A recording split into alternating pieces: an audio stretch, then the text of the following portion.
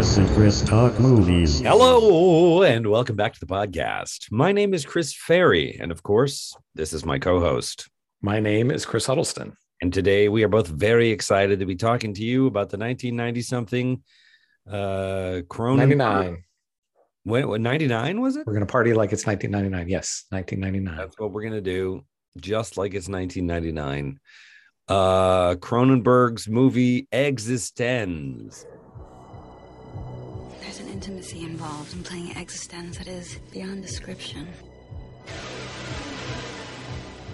You just pop your spine with a little hydro gun. Break out of your cage, Michael. I haven't crippled anyone yet. Step into my office. Now I'm warning you. It's going to be a wild ride. The new millennium This is amazing. will bring a new experience You're the power source. We'll see how natural it feels. where the playing field is a parallel universe. The game's a lot more fun when it starts feeling realer than real. No use fighting it. I don't like it here. You think it's infected? It's not infected. It's just excited. I think we're still inside the game. We have enemies in our own house. I do feel the urge to kill someone here. Do it. It's just a game.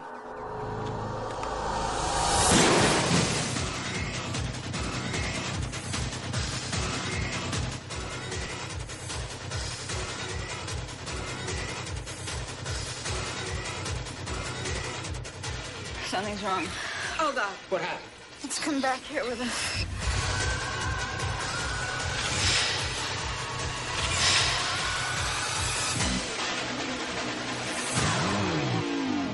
Don't hurt me, Michael. Play with me.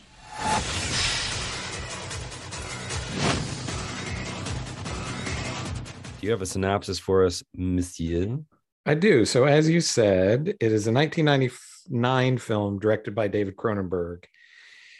And it stars Jude Law, Jennifer Jason Leigh, Ian Holm, Willem Dafoe, among others. And the synopsis from IMDb is: a game designer on the run from assassins must play her latest virtual reality creation with a marketing trainee to determine if the game has been damaged.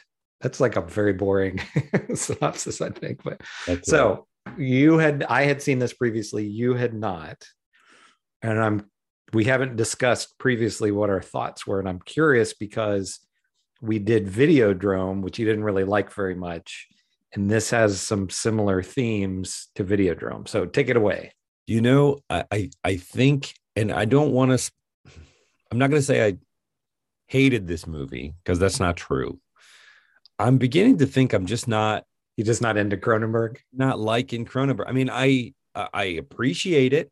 You know, I mean, I recognize his place in cinema and certainly respect a lot. Like the concept of this movie, which is sort of a game within a game within a game. It's a little bit like Inception in that way. They kind of log into this virtual reality game that is so real that it's indistinguishable from reality, except weird, crazy stuff happens. But then they come out of the game, but wait a minute, are we out of it? Because weird stuff is still happening, and it kind of iterates itself into weirder and weirder repeats of more or less the same storyline again and again. And I think that's really cool, and I think that's a lot of fun to do in a movie. I like the cast in this. I mean, Ian Holm is a favorite of mine. Jude Law, I think, does a really nice job. Everybody hands in a good performance.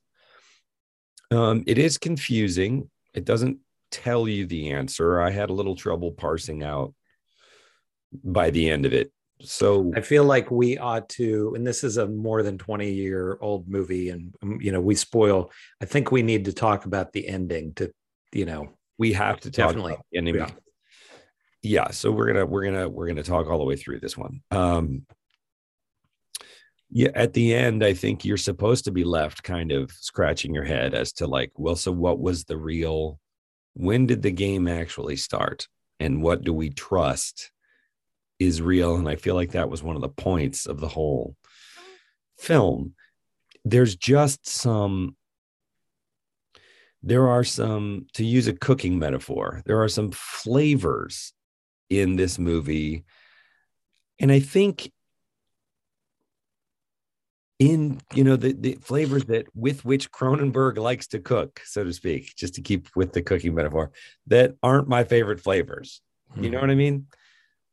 Like there's a very, very strong sexual element to this from the game console, that the game consoles are organic. So they like breed these weird lizards. This is set in a sort of, it's not set in 1999, right? It's set in some near future time where the technology for such a virtual reality game, they have like data ports implanted in their bodies that they can kind of jack in, a la, Neuromancer or the Matrix or something like that, where so, and when you're in it, when you're in the virtual reality, it's indistinguishable from real life. So we're talking about a time near now. There aren't flying cars and stuff, but this technology obviously doesn't exist yet.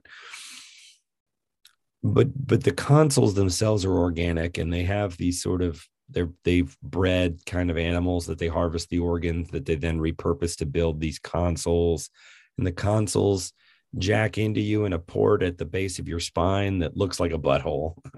And the cord looks like an intestine. It looks like a small intestine. Or an umbilical cord. Exactly. I was thinking. Yeah, or an umbilical. Exactly. That's better. And the game consoles themselves it doesn't have a joystick or buttons. It looks sort of like a vagina and sort of like an inner ear. I mean, and the way in which they play the console is very masturbatory. There are like all these little nubs and crevices that they kind of caress and finger and fiddle with. Fine. But there's a part of me that's just kind of like, ugh. You know what I mean? And I think that's part of it. I think he's intending that. Like he wants to gross you out. Yeah. But I feel like Cronenberg likes to walk the line between the arousing and the disgusting. And, this is the wrong application of this term, but there's a kind of an uncanny valley that he's exploring between the erotic and the nauseating, and he likes to, it's very visceral, right? It's very of the body, and what's a turn on, what's too far and to turn off, and how in some ways are things that make us revulsing also a turn on. I don't know. I haven't studied Cronenberg or read much about him, but I don't particularly like it. I mean, at least you feel like kind of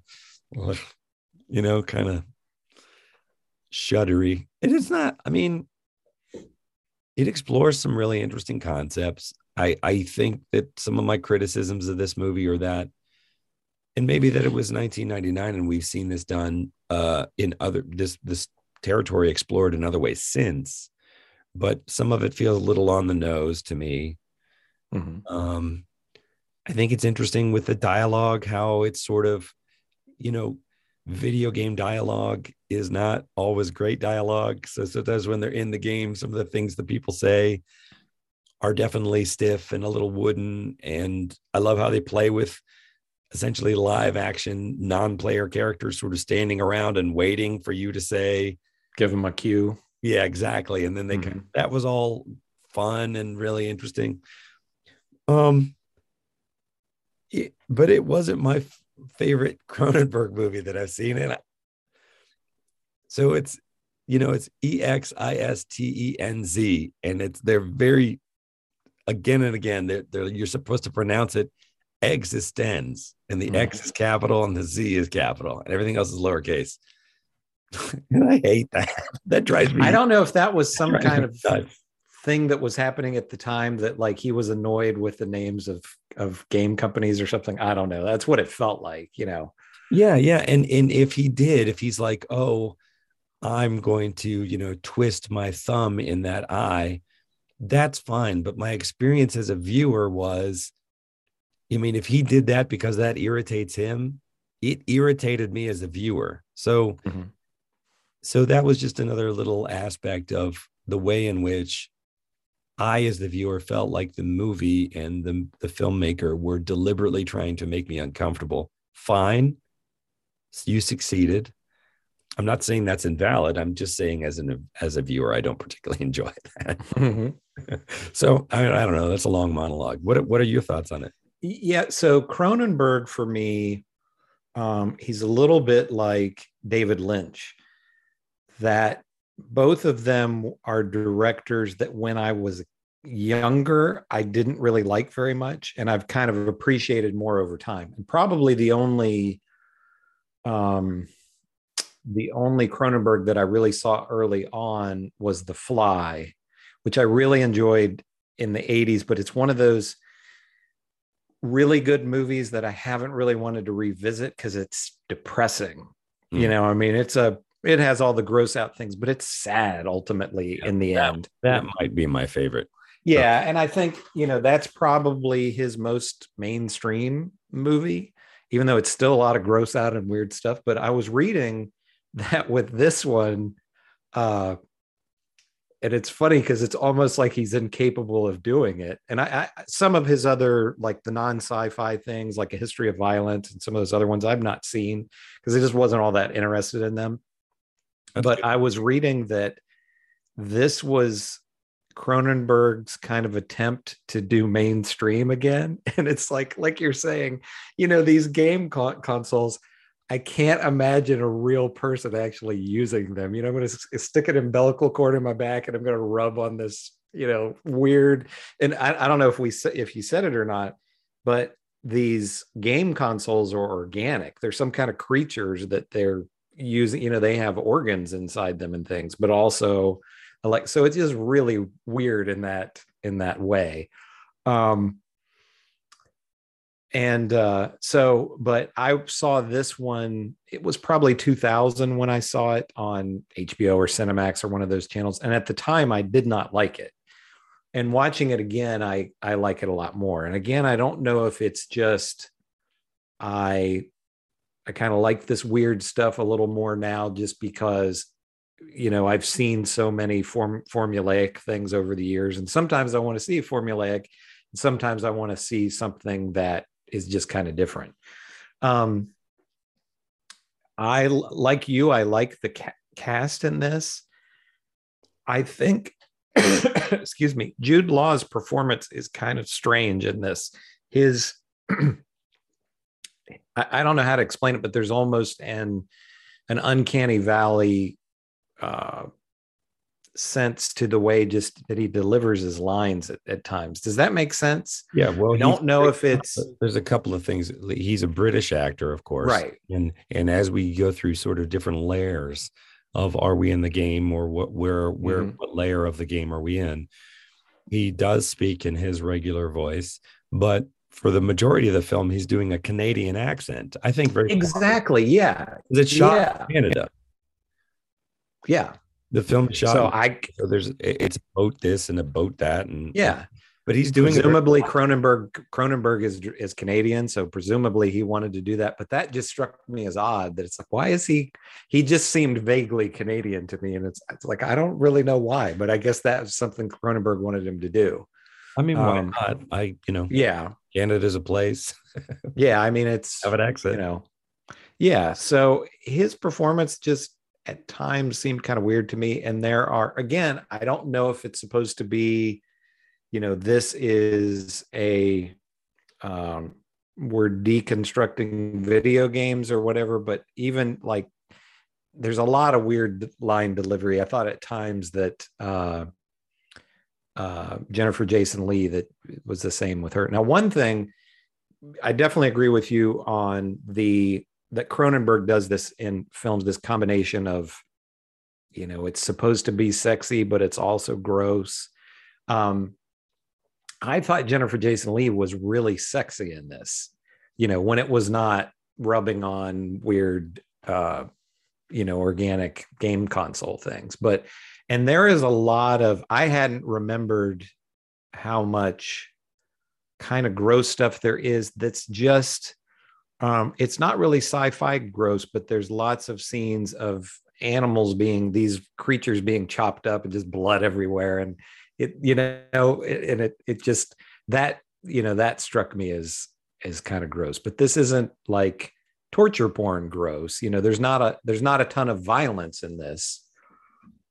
There's some shooting. They have this sort of gun made out of bones that shoots human teeth. I mean, it's very visceral is the only word I keep coming back to. And they're always fixing the consoles is kind of dissecting the consoles, and building the consoles is dissecting these animals, and the characters will comment on it. They'll be like, wow, this, there's a factory where they're sort of building the consoles, they're harvesting the organs, and it's kind of an abattoir, and it's filthy, and it's a very strong design choice. And Jude Law's character comments on it. He's like, this is really interesting, an interesting design choice, because this place is so unsanitary.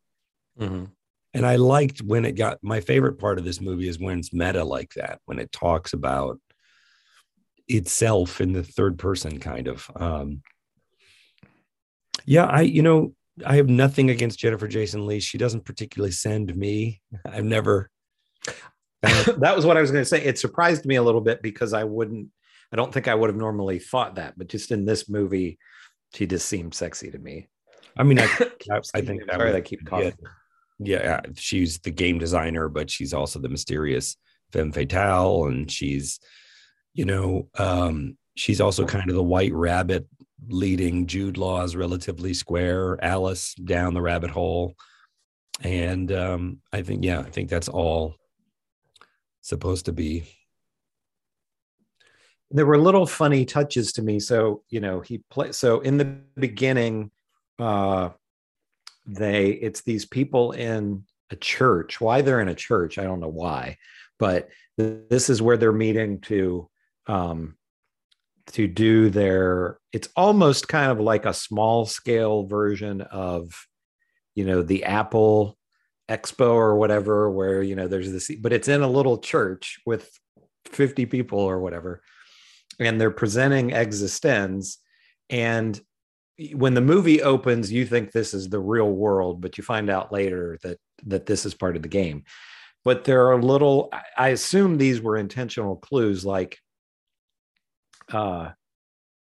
somebody tries to kill her because they're against her being this game developer for whatever reason. Well, they're kind of against the concept of virtual reality. Right. They're, on sort of religious terms, like you're destroying human life by creating these places that everybody retreats to instead of living in the real world. That's what I got from it. Yeah. I would agree. So Jude Law is kind of like her protector, and they go on the run, and he doesn't have a port. It's like he's resisted that all this time. So they go and they find Willem Dafoe, who's this guy who on the surface runs a gas station. And the gas station, it's called like Country Gas Station or something. And it looks so generic. And, you think this is the real world, and you find out that they are within the game when this is going on.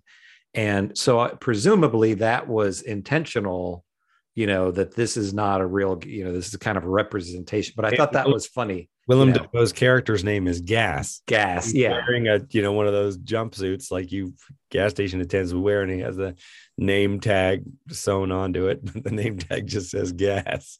Right. And that makes me think of another thing that struck me as weird with Jude Law. Everyone in the film it's not like he gave them futuristic outfits or futuristic haircuts. And it kind of seems like it's the near future from 1999, maybe like 10 years later or something like that.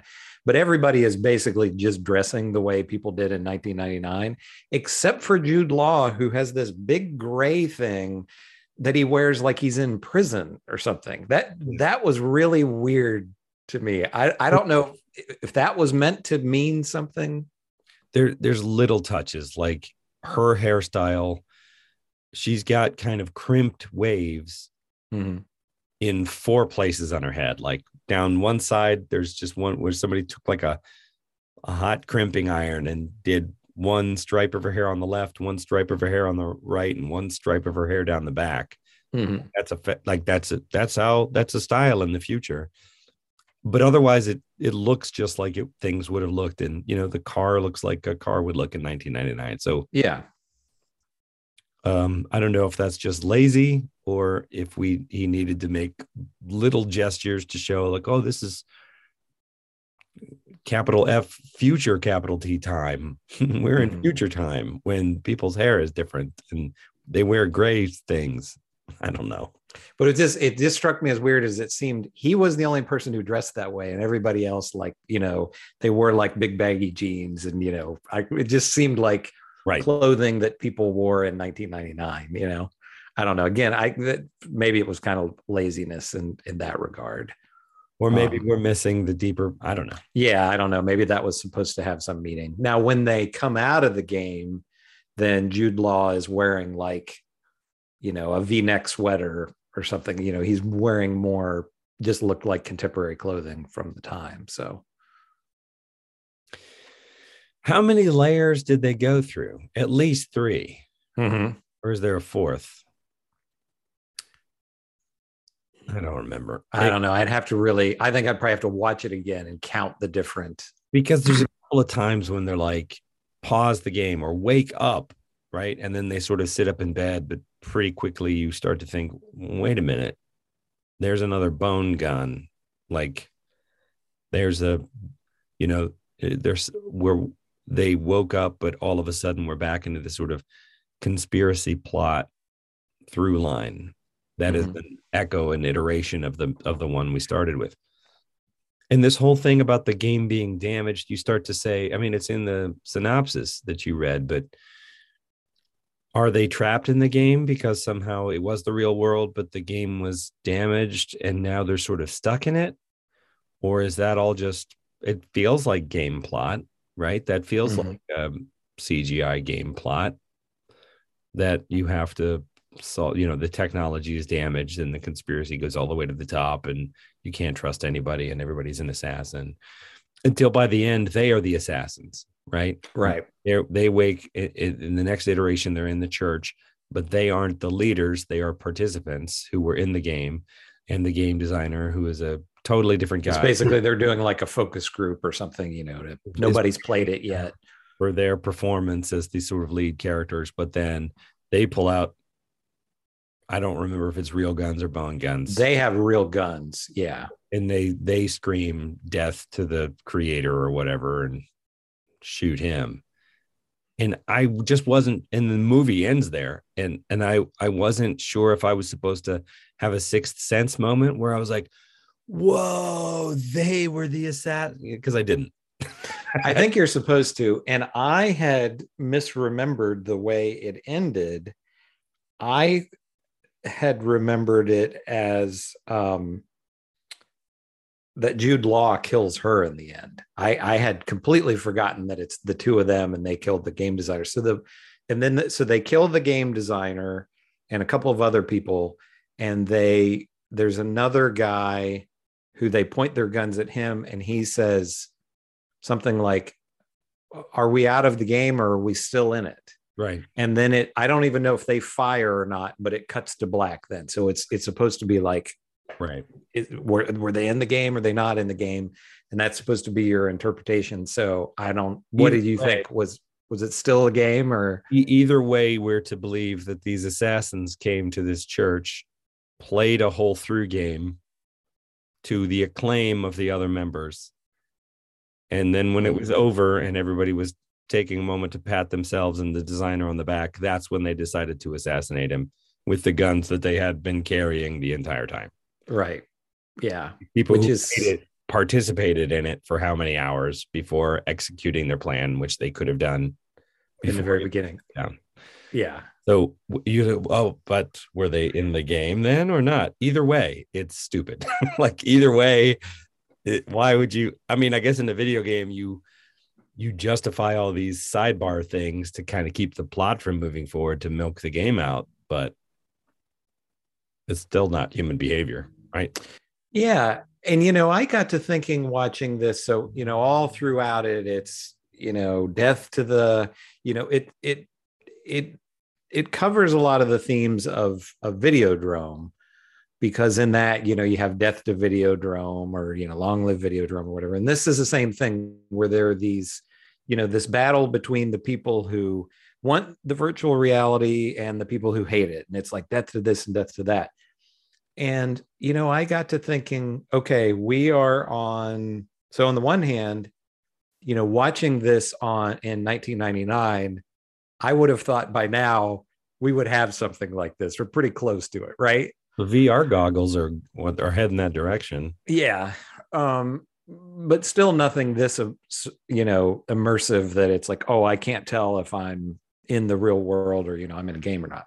But, there are definitely people who either really like social media, these social media creators, or really hate them. But is there anybody out there who's just like, death to Zuckerberg, or, death to the Twitter guy or whatever? I mean, I suppose somebody does, but it just doesn't seem like people have that strong of the Twitter guy. Yeah. What's the Twitter guy's name? Jack Dorsey or whatever? I think it's Jack Dorsey. I mean, yeah. I'm not defending. I just I love Zuckerberg's name, but we don't know the Twitter guy. Yeah. You know what I mean? It's like, Well, I'm sure that there are people that are revved up about politics or technology or whatever. I mean, you don't need sure. I mean, we've seen that. Yeah. It seems like there's more of that now than there was in 1999. Trying to kill each other.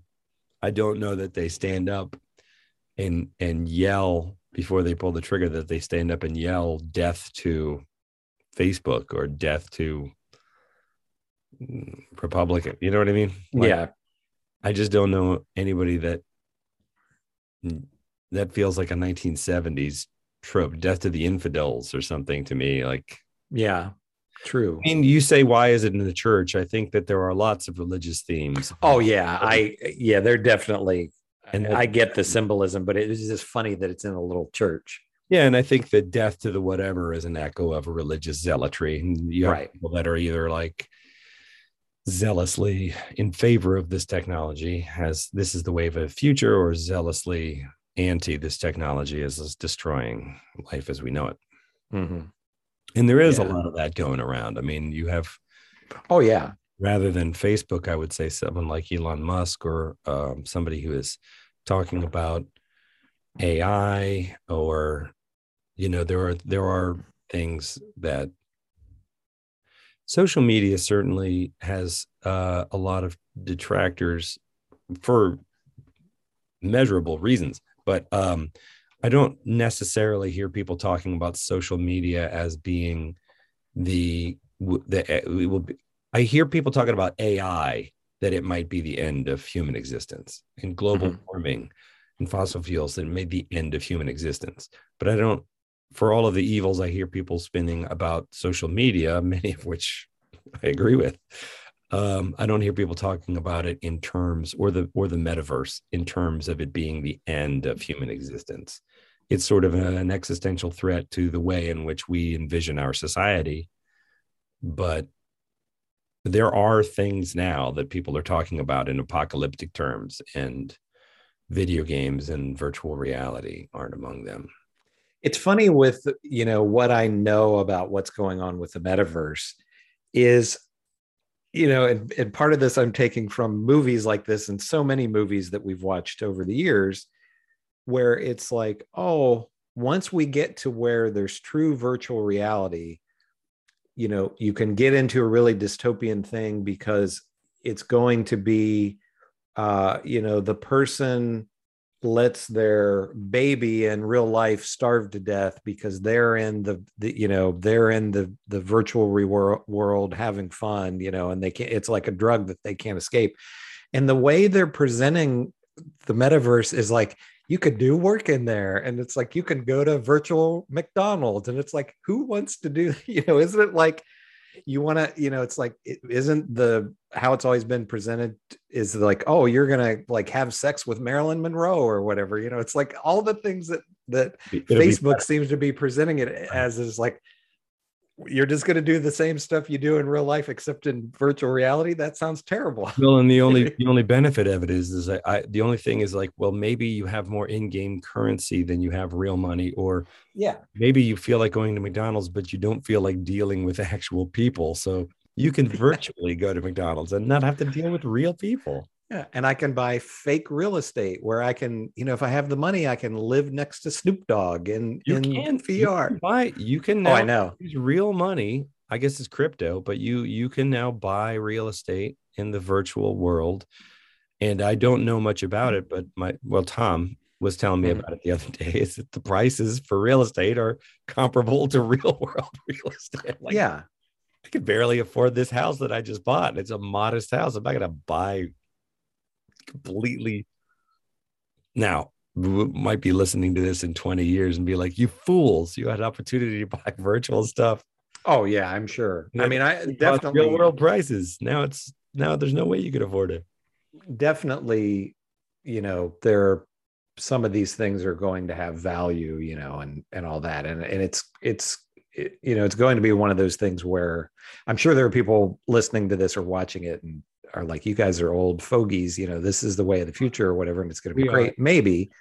I'm not saying it won't become something. I'm just saying, right. Maybe my old fogey brain has trouble envisioning it. So my wife and I built it.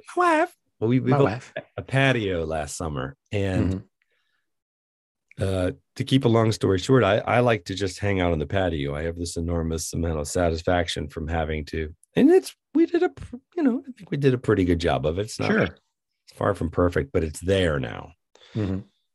And I do think the older I get, the more it's like if it's a nice 70-degree day and the breeze is blowing and I don't have any work or any responsibilities to do, I could take a beer and I can sit on the patio and I can just watch nature while I enjoy a beer. It's simple pleasure. And, right. And I don't remember savoring the tiny things in life like that when I was younger, but it's hard for me to imagine now to scrimp and save on a virtual world. Like, I guess the virtual world would have to, in my mind, get a lot better for me to prefer spending my free time in a virtual place than in a real place. Yeah.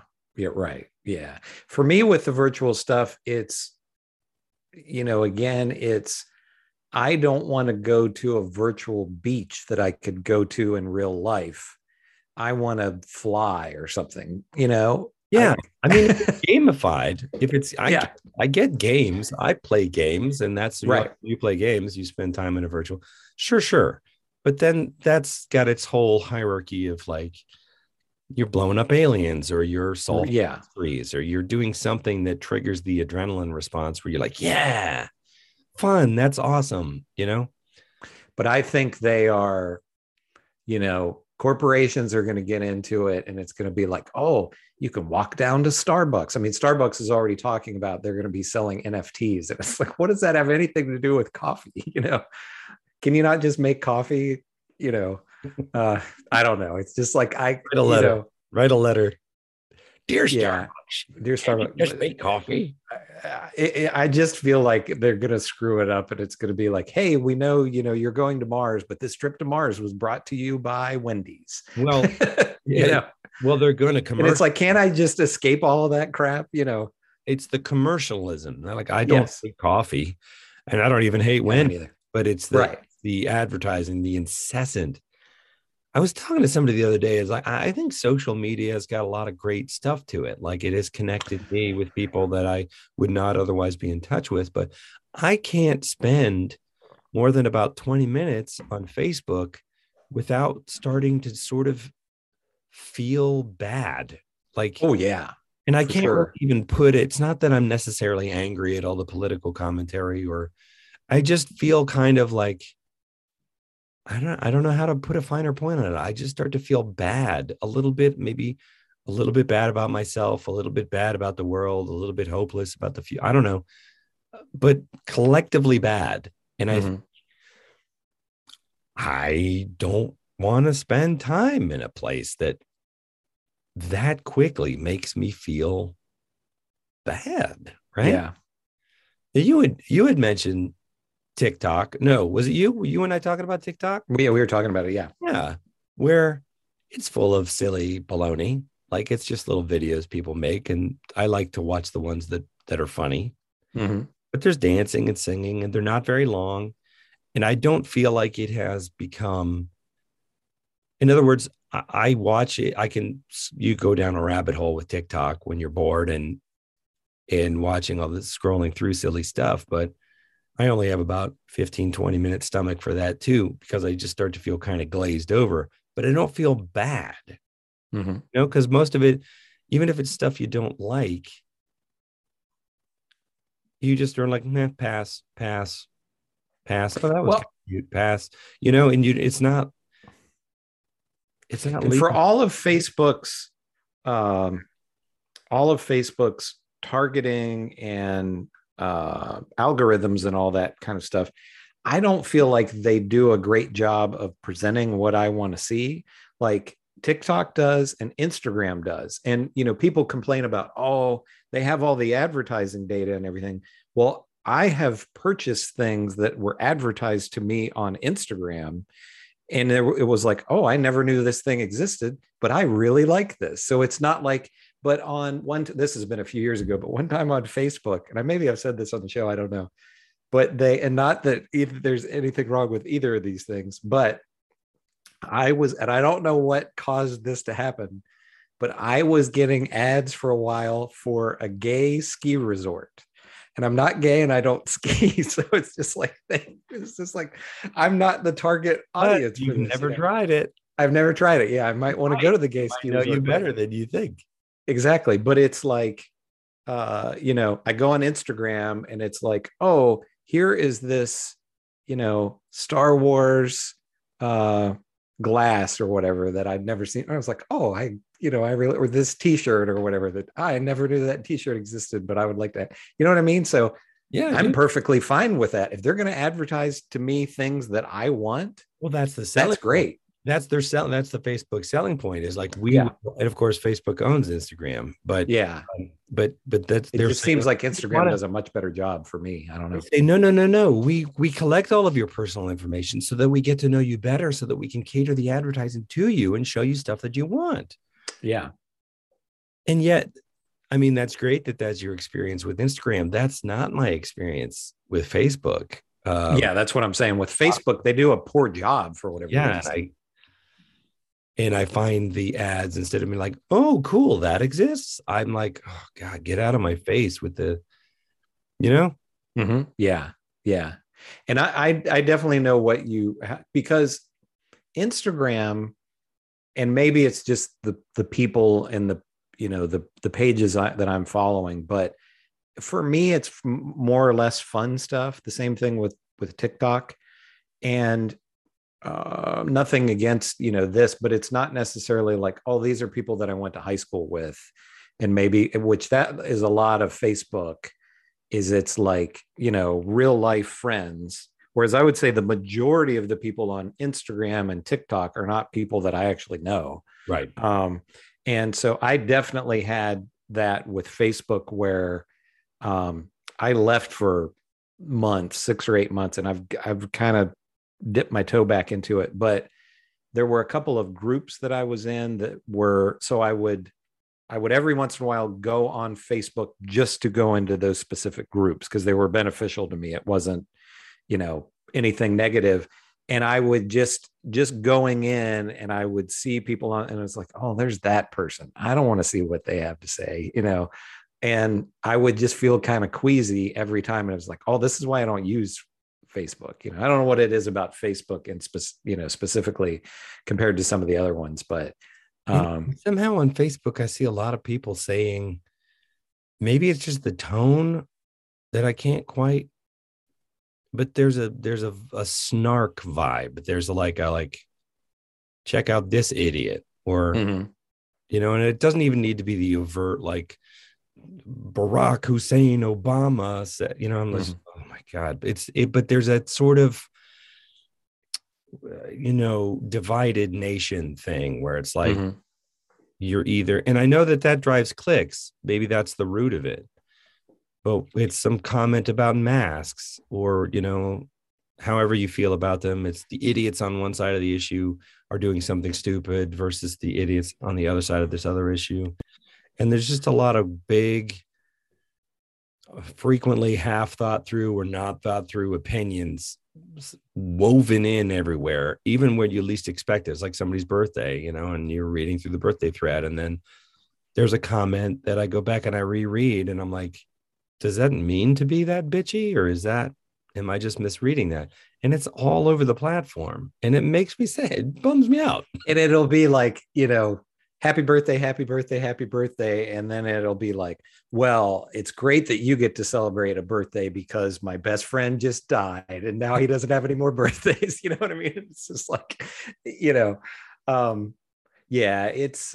but yeah, TikTok, I mean, there's certainly politics on TikTok, as well, but again, I don't know if it's just the things that I'm following, but it's like, oh, here's this really creative, funny video, that it's like, wow, these people are really talented, Yeah. And you send me some, and I that's what I like, the people who are they're either trying to build their own brand or they're just being silly or they're bored. But and my daughter sends me funny things that follows on TikTok. And it's like any other crowdsourced. There's a lot of the content in which I'm just not particularly interested or impressed, but there is a lot of, and there's some really creative people. How short it is. Yeah.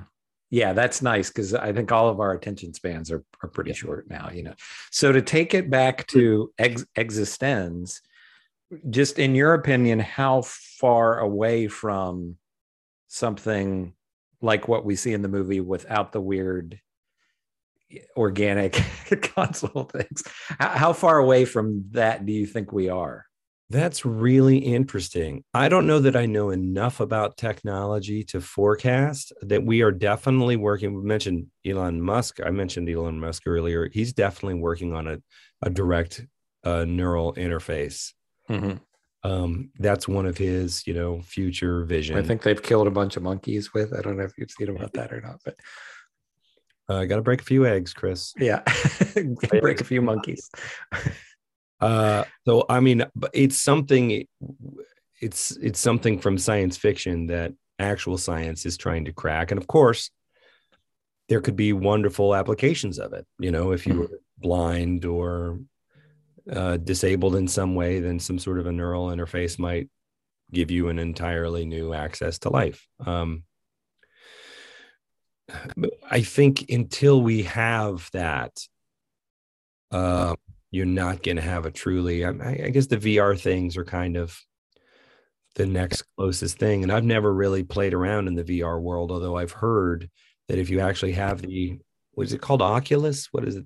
The goggles? Mm-hmm. Yeah, there's different companies, but that it can be pretty cool. Like it could be, it can be pretty immersive. Like really, you could really get into it. I think when you're in there, things are still feel rendered. Yeah. So in this, where you're like in it so much that you're like, wait a minute, am I in the game? I can't. The only way I can tell if I'm in the game is if crazy things, bone guns and things are happening. I think that would require us developing a really good interface, and processing power would have to continue to go nuts. So right. And then, like I was saying, you have the science fiction thing of, you have to have some kind of safeguard if it's truly so realistic that you can't tell the difference, and do you get in a scenario where people do nothing but spend all of their time in the VR world, and maybe, other than they just work just to earn money to where they can, or maybe they earn the money in the VR world, Did you read or see Ready Player One? Yeah, I read the book and saw the movie. Yeah. Mm-hmm. Living in these kind of garbage trailers in the future where it's just way overpopulated, and they escape into this virtual world and spend all their time there living. Yeah. I mean, that seems like a a pretty possible scenario. I don't know, but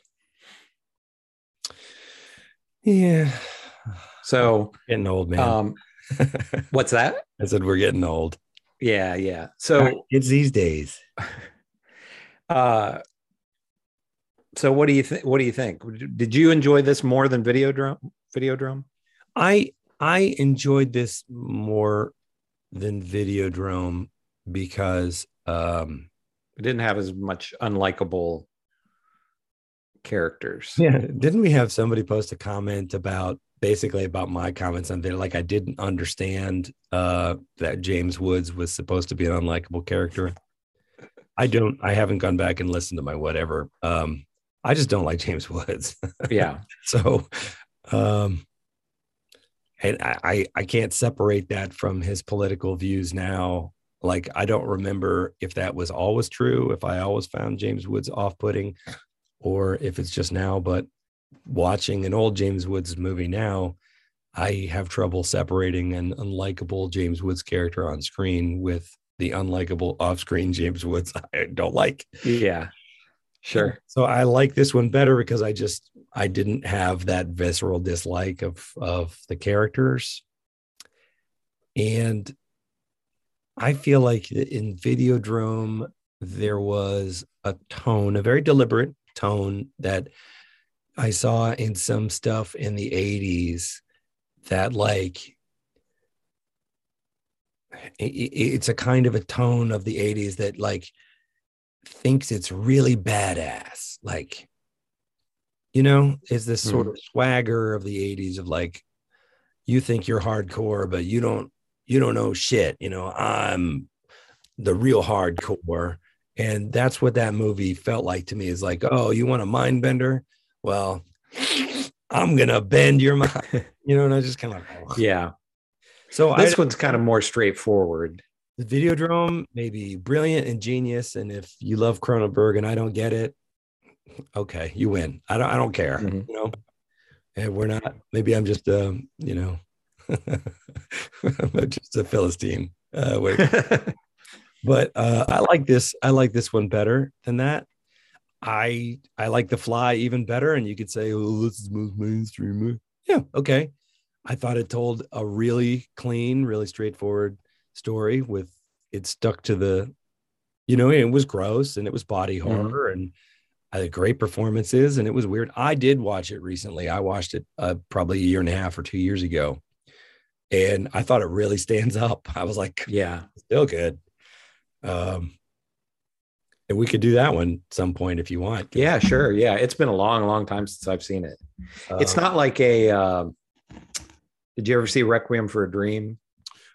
Yes. That's one of those movies that I watched it once. Yeah. I actually bought the DVD when it came out and I don't think I ever opened it because it was just like, that's one of those movies where, like, it'll pop up on a streaming service and I'll think, like, maybe I should watch Requiem for a Dream. And it's just like, no, I don't think I want to. You know what I mean? Well, do you think, do I want to take that ride right now? Yeah. I mean, not that you can't make movies that are something other than happy and feel good and fun. They people should, and those movies many of them are amazing. And Requiem for a Dream is amazing. Yeah, but it's a tough movie to watch. Yeah, I mean, I thought it was amazing, but I've just, anytime I've ever thought about watching it, I've just thought, I don't know. It's like, maybe I just have to be in exactly the right, frame of mind to, and maybe I would watch it now and be like, oh, that wasn't as bad as what, Yeah.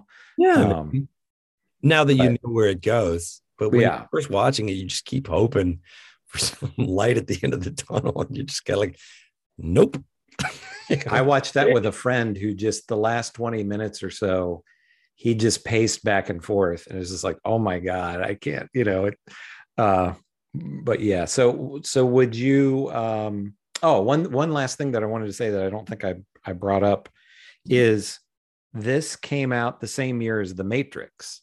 And I was reading that it got kind of lumped in sort of as being similar to The Matrix, which a little bit similar themes, but a very different movie. Yeah. And I think that The Matrix, we talk about, I mean, whether or not it was lazy or we're missing, the budgets had to have been different on those movies. Yeah. And The Matrix had so many things that were groundbreaking. Even just from a technical standpoint, like the camera take that was ubiquitous for a while, but that was the first appearance of that kind of jump slow-mo and then it rotates on the axis. I mean, I'd never seen anything like that, and it was so effective in that movie in terms of creating a reality that was, taking you into a virtual reality that looked weird, looked normal, but felt weird and acted in weird ways. So I think, and on other levels, I think that movie was, and it's more of a straightforward Messiah story. I mean, it's just, meet this Nebush who discovers he's the one, struggles to believe, and then finally, does. And I guess the first movie doesn't save the world, but comes to believe that he's the digital Messiah of this world. And that's just a nice, clean, pat story structure. Yeah, I don't think that's a story that Cronenberg is probably going to tell. He doesn't seem to be, Yeah, and I actually like that. I mean, I like both. I like a movie that's kind of easy to fall in line with because I think it's entertaining. But I also like people that say, no, I'm gonna resist.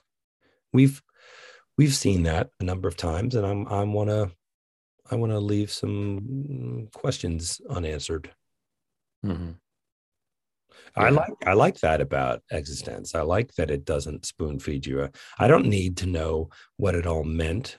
I'm fine with having it explore all the different stuff. Yeah. It's like 2001: A Space Odyssey is one of my all-time favorite movies. And I don't know how many times I've seen it, a bunch. And I'm still not 100% sure what all of it means, Not even sure. If you're supposed to. I'm not even sure it does. I think it just, I was Googling around. I saw some stuff on Prometheus and like cut scenes and what the architect said and all of this other stuff. But I think it's a better movie for some of that stuff being trimmed out. So you go to this really strange literally alien place. There's a bunch of quasi mystical stuff going on that not even the people in the movie understand. And that, to me, the awe-inspiring of the not knowing of the unknown is kind of what the movie's about. So if you answer any of those questions, you defeat the point of the journey. Sure. In that film. And I think in 2001, too, it's like something is going to happen. What's going to happen? Something wonderful. Like that's as much as you get in 2001. And then it is wonderful. Like you don't know if it's good or bad or whatever, but it inspires awe, I don't know. Yeah, for sure. I go back and watch that movie again too, though. Time. That was one of those where in college, I don't know how many, because it just seemed like it was always on TV, like late night TV. So that's kind of how I really grew to appreciate it. I would catch the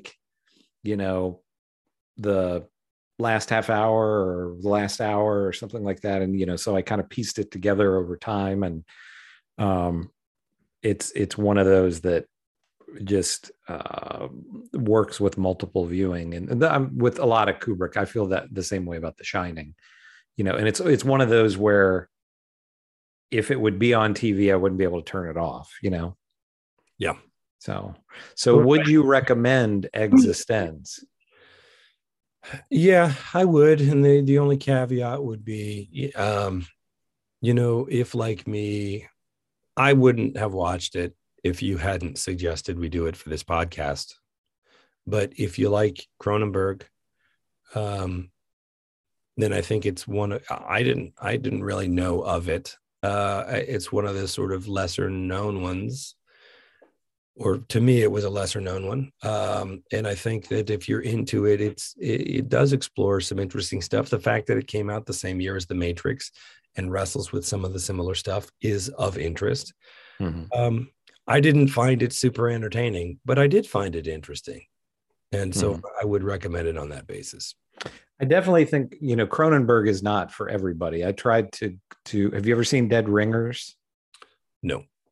That one's interesting too, but I mean, if I don't know that, like, not being a big Cronenberg fan, you would necessarily like it, but I tried to watch it with somebody who was pretty open-minded about movies, and we got maybe like 30 minutes into it, and she said, "Why did you think I would like this?"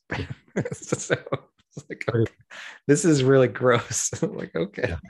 So yeah, this is not for everybody, but it is you like Jude Law, you like Jennifer Jason Leigh, you like, Willem Dafoe has a part in it, not a big part, but good. And Ian Holm is good.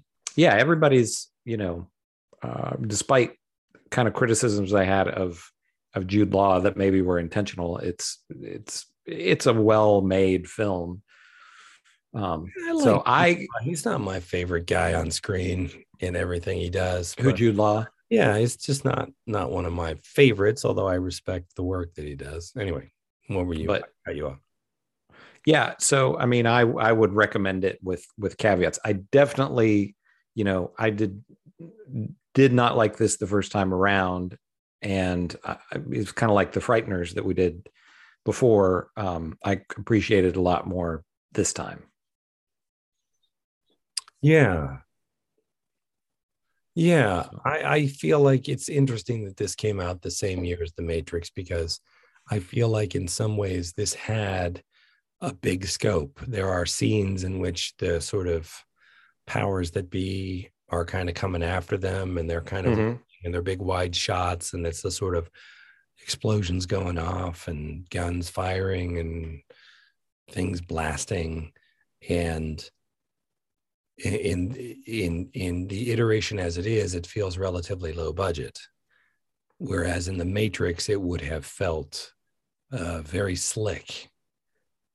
And in some ways I wonder if this thing, in a world where this thing had gotten that kind of treatment, with the same movie with that level of, and I assume it's budget, maybe it's not budget, but I think if the feel of the production values on this had been slicker and kind of more manicured, my experience of this might have, it doesn't feel like an independent movie, but it feels like a movie he got the studio to give him some budget for, and he just went and took everybody to Canada to cut costs, or because he didn't want to travel. And he made the movie that he wanted to make. And so the budget, just while you were talking, I looked it up. The budget was 15 million. Okay.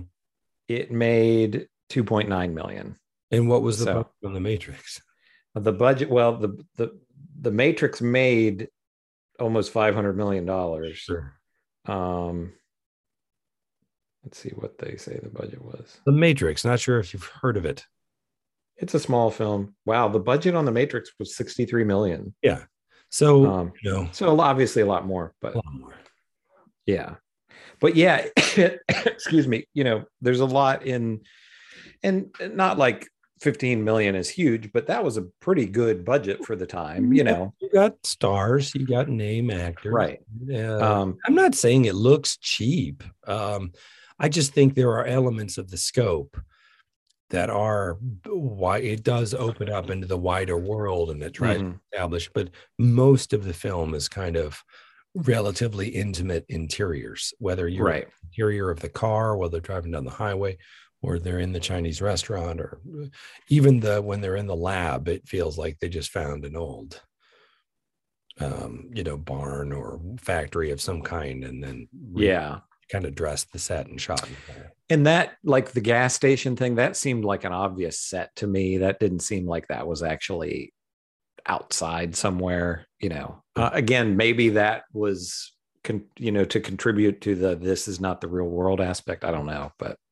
Shooting a union movie on $15 million that's not a lot. I mean, you got to pay your actors a lot of money, and you got to pay all the crew and keep everybody fed. And it's Now, I guess it was a Canadian production, so I don't know how that works as far as, you know. you save some money. I think you save Yeah. some money shooting in Canada. I don't know if it's the case now, but for a long time, Canada gave you a lot of incentives to shoot. Yeah. You wanted the film industry to come to Canada. Well, that's how Cronenberg really got his start, you know, because he's Canadian.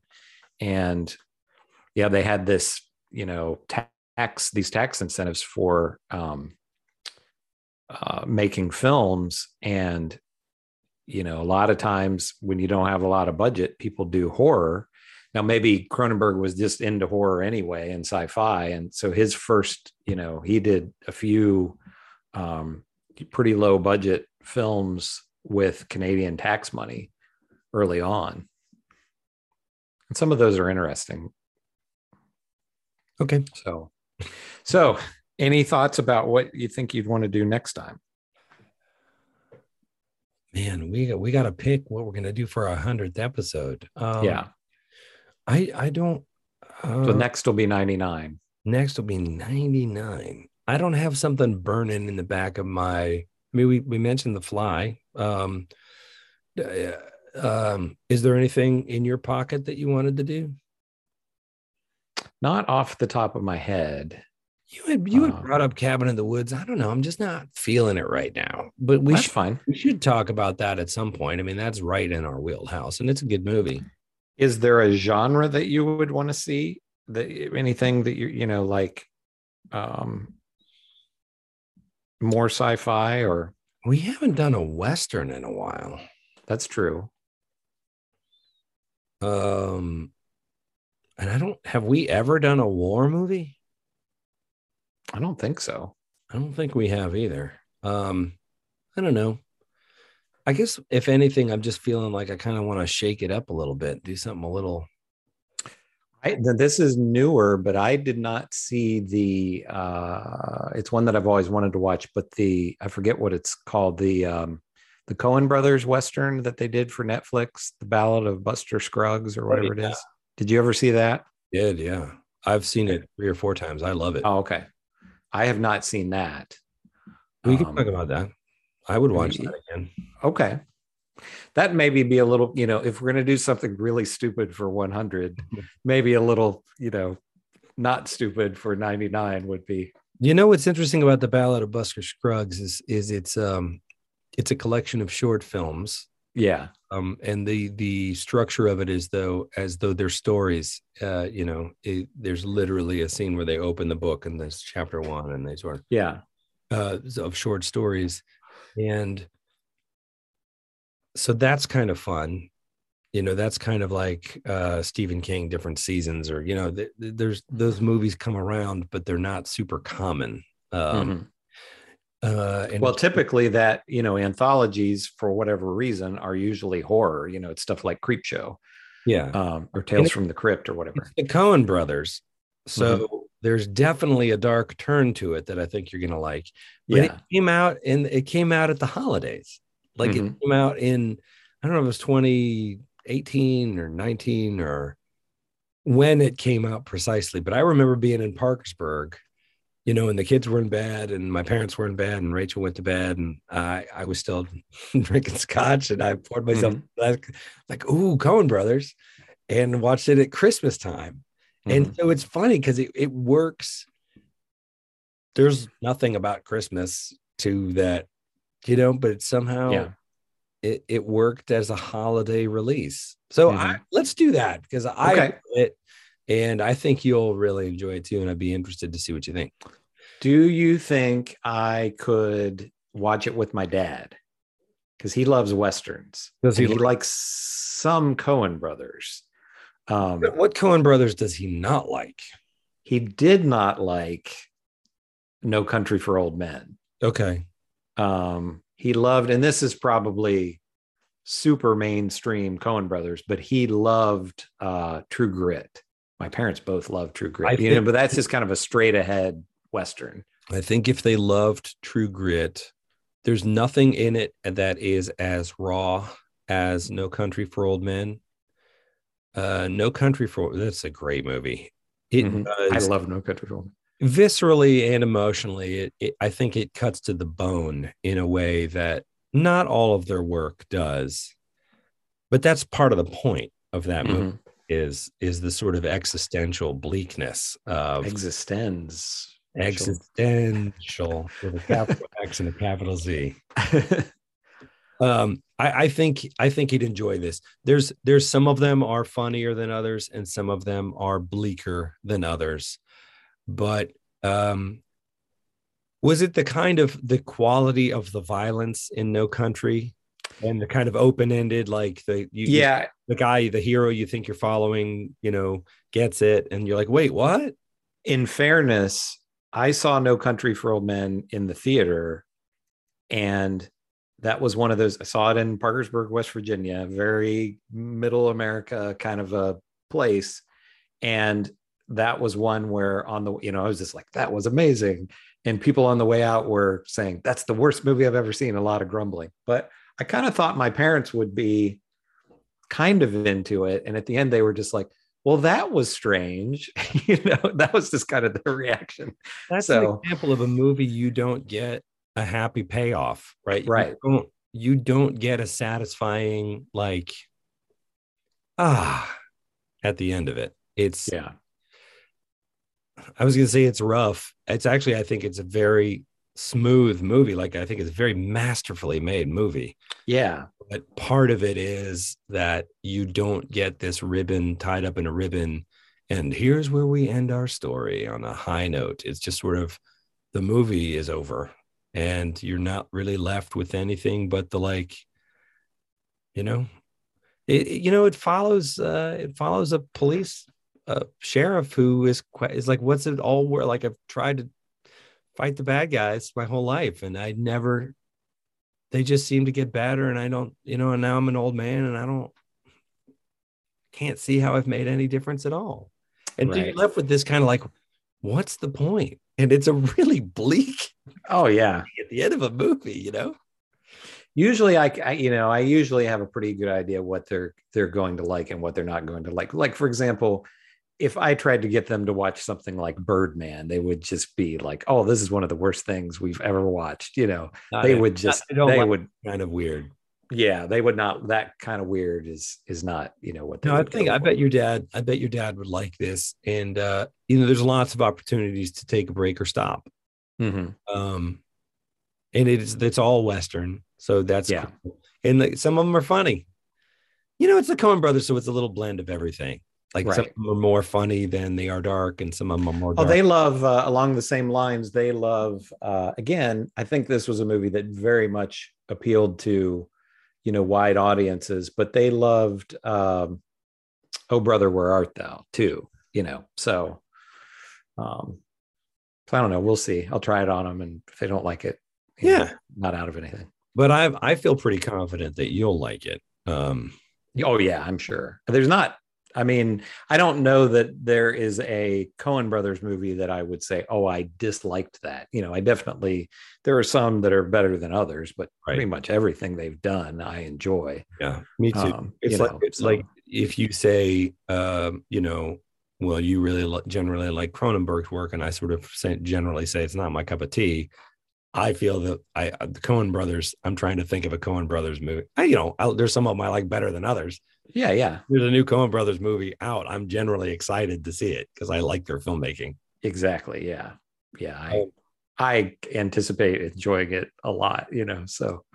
Well, I hope that proves out. Chris talk movies at gmail.com. Leave us a comment. We're on YouTube. We're on the podcast apps. I guess we're on TikTok now, although we haven't put anything on there. Working on it. Yeah. We got to figure out stuff to put on there. Yeah. Something entertaining, hopefully. Leave us a comment, like, subscribe. That's great for us. We love that. And we are going to do The Ballad of Buster Scruggs by the Coen Brothers. I believe still on Netflix. I hope still on. I think it was made for Netflix, so I don't think the made for Netflix stuff ever leaves. Yeah, I hope not. And that's what we're doing for next week. And then after that is our 100th episode. Kind of crazy. It is. We're gonna pick some humdinger, probably a stinker, And I think we're both going to maybe indulge in alcoholic beverages and just let stuff get stupid. For sure. And we'll see. We'll see how that goes. So Existence, I think 2 thumbs up, slightly more tepid thumbs up from me, perhaps. But yeah, I'm more the Cronenberg guy. So, anything else to add, monsieur? I don't think so. All right, then we will talk to you next week.